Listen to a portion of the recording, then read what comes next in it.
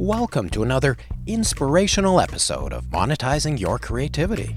Mark Simon is with us. Mark Simon is the president of Animatics and Storyboards, Inc. He is a man who built businesses around not only his own artistry, but also his experience and track record in the industry, a broader industry than just animation. But today, that's what we're going to talk about. If you want to do the next job wherever you're working, don't tell people you think you can do it.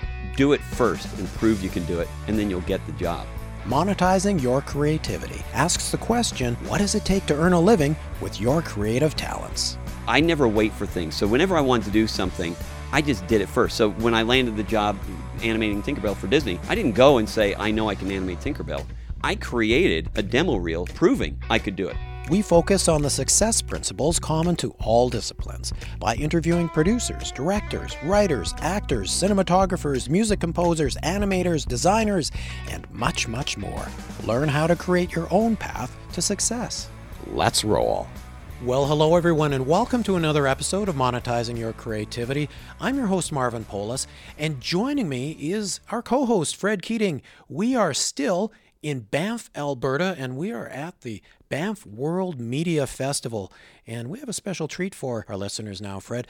I actually interviewed Jeannie Simon a little bit earlier, and you were not there for that interview, but now we have her husband. Tell us about her husband. Mark Simon is with us. Mark Simon is the president of Animatics and Storyboards, Inc. He is a man who puts his thoughts, feelings, and emotions and has built businesses around not only his own artistry, but also his experience and track record in the industry, a broader industry than just animation. But today, that's what we're going to talk about. The credentials range from, I'm going to introduce Mark himself and have him tell us, Mark, thanks for taking the time to join us today, first of all.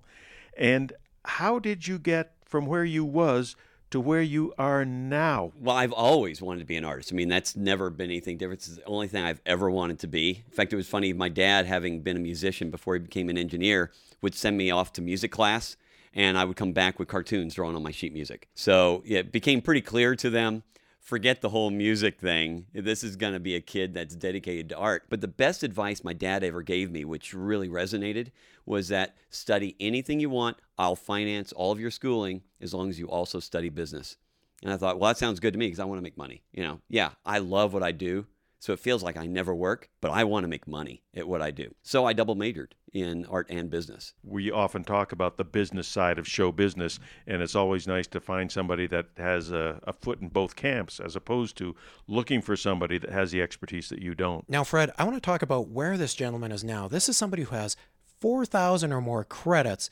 He's worked on animation projects and live motion projects for Disney, for Nickelodeon. He's worked with Spielberg. Dealt with at least, it's 41 features you've been involved in? Yeah, I just wrapped my 41st feature, the Woody Woodpecker for Universal. And the Barbie franchise, the animated Barbie, yes? It's funny, a lot of people don't realize how many Barbie movies there have been. This was the 28th Barbie movie I just finished working on. I was the lead story artist, and I oversaw the entire crew. And you animated Tinkerbell for Disney. That was actually my first animation job. I mean, what a great way to start, right, in the industry. I originally, when I moved to LA, wanted to be an animator, and I failed the animation test that I took because I didn't realize you had to work up. I've never worked my way up in anything. I've always started at the top. So when I went out, I thought I would just start as an animator. I didn't know you had to work up. So I then went back to my roots of construction and started designing sets for movies. And 2 weeks into my first movie, I became the art director. And so I've never really worked on anything less than art director. From that, just it kept going on, and I then got into storyboarding because I really missed drawing as much as I had when I was younger. Then when I thought, it's time for me to get back into animation again, I built my own demo reel of animation. And I took it to a new company, a production house that was based at Disney in Orlando. I went in and I presented my stuff, and I walked out of my first pitch meeting with a contract to animate Tinkerbell. But you have a number of ventures going on that are related to animation as well. Aren't you in a training program that mentors other up-and-coming artists? One of my companies is Sell Your TV Concept Now. So in that, we help people who have ideas for TV shows on how to properly develop, package, a pitch.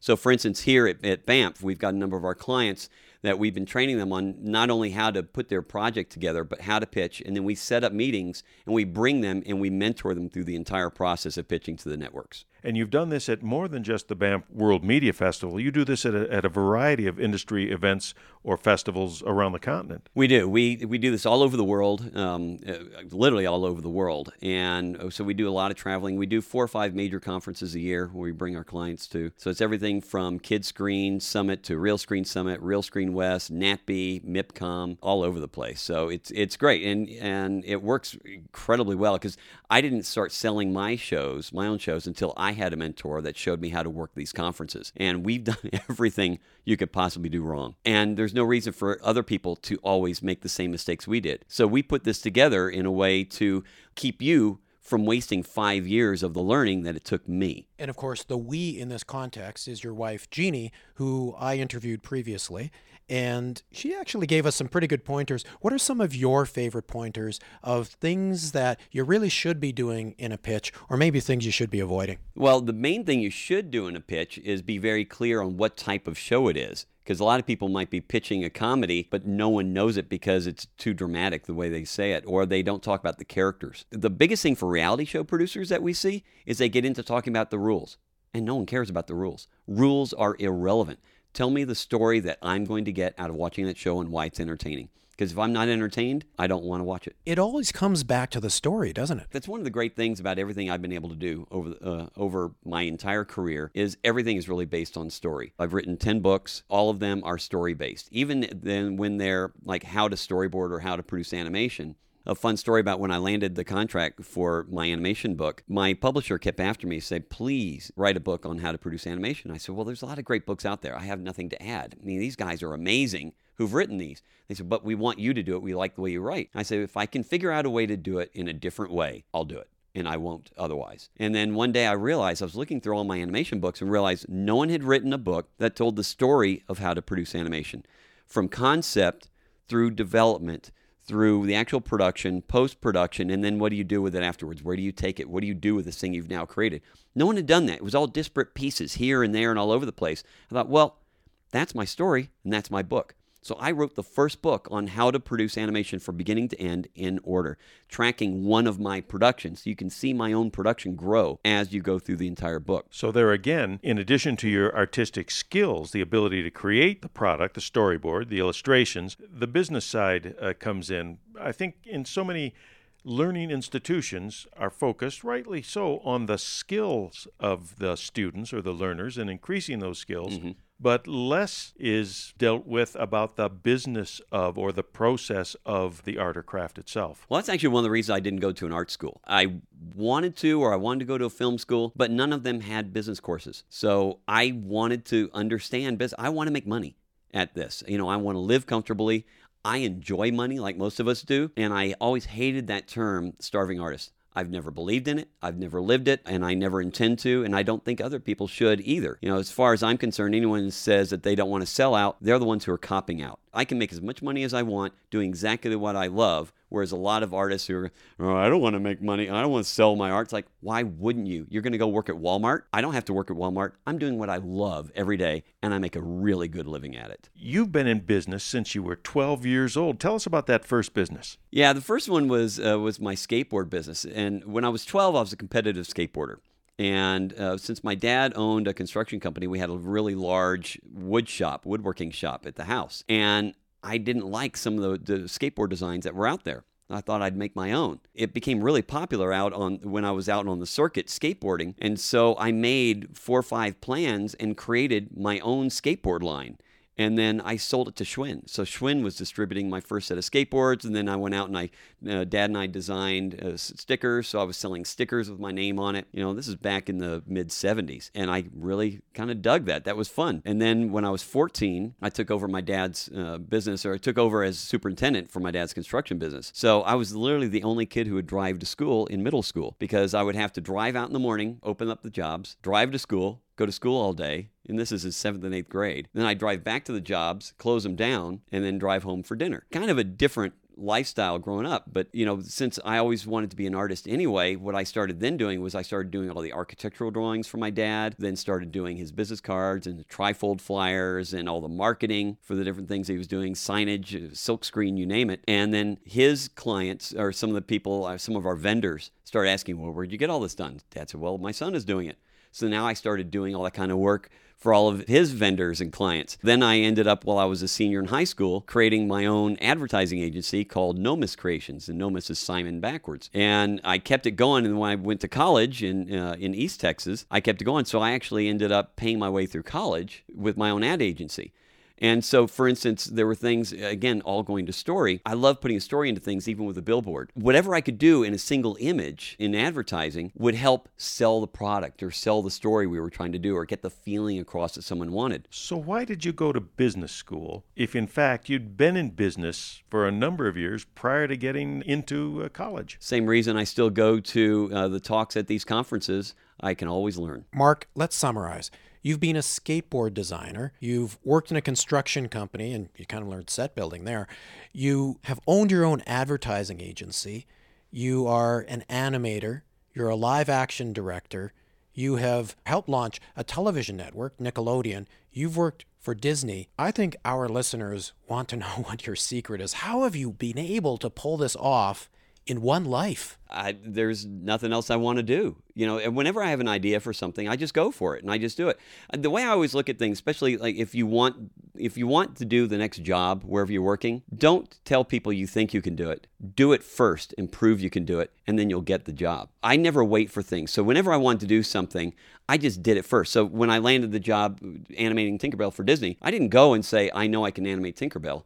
I created a demo reel proving I could do it. When I wanted to do storyboarding, my first storyboarding job was at HBO for First and 10, the O.J. Simpson and Shannon Tweed series. And I was the construction coordinator and set designer on that show. And I went to the executive producer and I brought him a bunch of sample storyboards. I said, look, I'm here, I'm on set, you're paying for me anyway, but I want to do your storyboarding. If you have need, call me. 2 weeks later, he called me. And that started building my portfolio. I don't believe in just talking big. I do it first to prove to both myself and other people. And am I to take away from that that's the same expectation you would have if, in fact, you start to gather around you a team of collaborators? You would expect them to be able to demonstrate off the top that they know how to do the job, not just talk about what they would do if they got the job. That's a good point. That is exactly what I expect out of people. And I always want the best around me. And my company has a really strong reputation, my storyboard company. I'm not going to bring in someone unless I know for certain that they're going to deliver a quality job. Does that mean they need to be the best story artist? No. It means they need to be extremely good at what they do, but they also need to be responsible, that I know they're going to deliver on time, they're going to be professional, they're not going to be a jerk, they're not going to make my client mad. So they're going to properly represent me. They're going to have the right attitude because I want that client coming back. Because when my clients come to me, whether it's me or one of my artists, there's certain things that they're going to expect. And I've trained all my guys that there's certain ways we do things. And because I've been doing it for so long, I really know the best way to present. That's also why I wrote the main book on storyboarding. It's literally is everything. It's like 456 pages. I don't know anything else that's not in that book. And all my guys have to work that way. So someone could be better, but if they're not going to follow my rules, they're not going to work for me. I can sum that up very simply. Attitude is more important than talent. That gets to the nub of some of our previous conversations, Marvin, where we talk about assuming a certain level of skills, or you wouldn't be in the game for very long at all. But those softer skills, maybe softer is not the right adjective, but in fact, the character traits that have helped you become the success you are there character traits that you possess that have in any way ever hindered or handicapped your success? Oh my goodness, yes. Well, like I mentioned earlier, I've never really worked my way up. Whatever I do, I kind of end up on top. And I'll give you a quick example, and then we'll get to finishing that question because this represents it. On the positive side, a friend of mine, when I was working and living in LA, had asked me if I would be a PA on a production assistant on one banking commercial she was working on. And I said, I don't. I'm an art director. No, I don't PA. She goes, look, we start shooting at 6 tomorrow morning, and I just lost the people I had. As a favor for me, please, would you just help me out? I know you're not a PA. That's not what I mean. I need help. I trust you. I said, for you, I'll do it just for a day or two, just on this one shoot. So I went out there the next morning, and it was funny, too, because the first thing that the and you're not going to believe what I'm going to say here. The first thing they asked me to do was to make coffee. And I said, I really don't think you want me to do that because I've never made coffee. Because to this point in my life, I've never had a cup of coffee. I don't drink coffee. I don't drink tea. I have no caffeine. I'm just kind of naturally this way. I was going to say, you don't seem to need it with the energy I'm feeling. So working on this, as I'm going back and forth and moving things around, doing my normal PA stuff, I'm watching the art department struggle with putting some elements together, some signage or whatever it was. And every time I walked by, I made a little comment, well, it would help if you did this, help if you did that. And finally, they stopped me. And they said, "Why? How do you know all this? You're a PA, right?" I went, "Yeah." I said, "But I'm just doing this as a favor. I'm an art director. I design all these types of things, so I've done a ton of this." So before lunch, I was head of the art department. I've never not risen to the top instantly on something. So where that's hurt me was like when I first moved out to LA and I took the animation test. I taught myself animation. So the dope sheets, which are the tracking sheets that you fill out for frame by frame on where everything's go, no one taught me how to do it. I taught myself.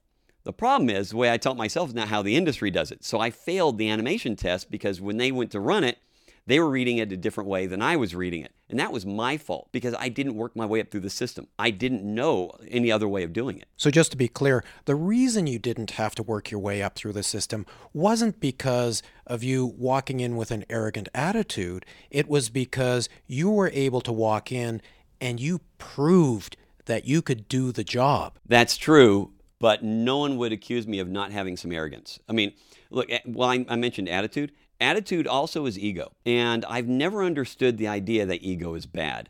I think ego is great. If you don't believe in yourself, why would anyone else? Quick little story about that.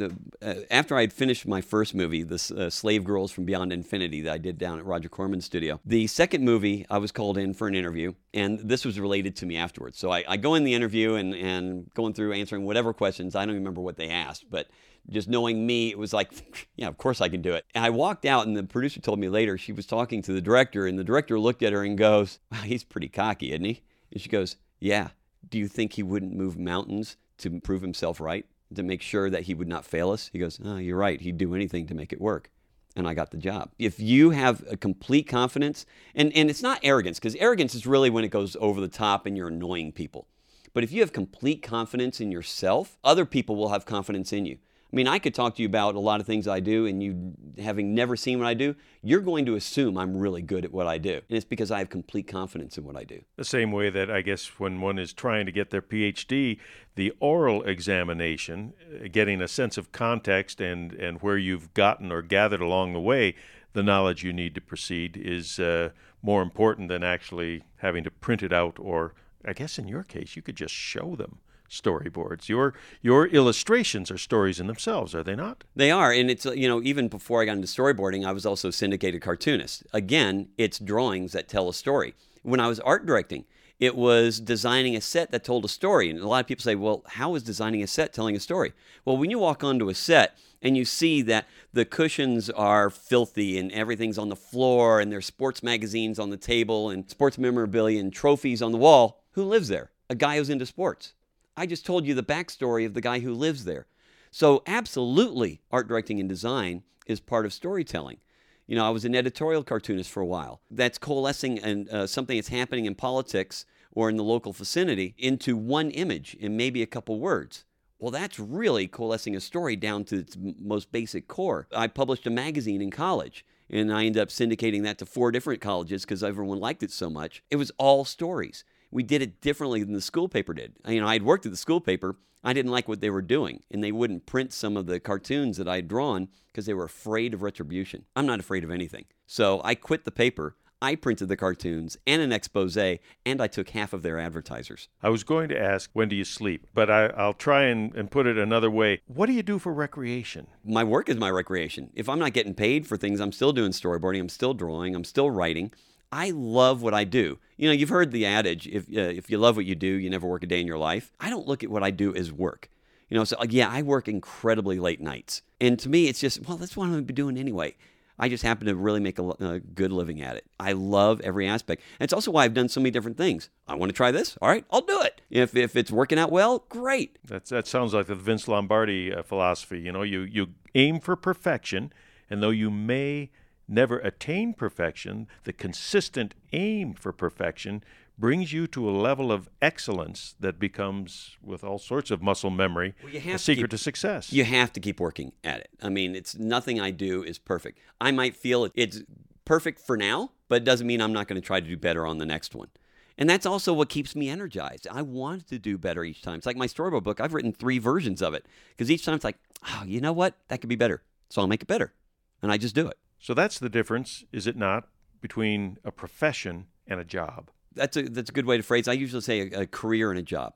A job is working at McDonald's. A job is something you go to 9 to 5. You do it just for the money, and you go home and you try to find something that entertains you. A career is something that you want to be the best at, that you can't wait to do. I shouldn't say I'm lucky because I'm not lucky. I've worked my butt off for what I've got and what I've done. But I've never worked a day in retail. I've never worked a day in food. Not once. I've always been an artist. It's always been art, construction, design, directing. That's it. And Fred, I think this is a perfect place to wrap up because this gentleman is the absolute personification of monetizing your creativity. Really is. And also the last couple of statements he made is, again, why, and this is why I often use the term profession, is because we talk about practicing in a profession. Doctors practice, lawyers practice, art directors and illustrators practice. That's what, in my mind, differentiates it from the 9 to 5 or the job you have because you need it as opposed to because you love it. Mark, thanks for joining us. This has been fantastic. Thanks, guys. It's been great being here. It's fun to talk to you. Thanks for tuning in to Monetizing Your Creativity. Be sure to join us next time by subscribing to us on iTunes or wherever you get your podcasts. While you're there, please leave a review. It helps us with our ratings. You can also visit monetizingyourcreativity.com for more information about the show. And hey, be sure to tell your friends who want to understand how to monetize their creativity.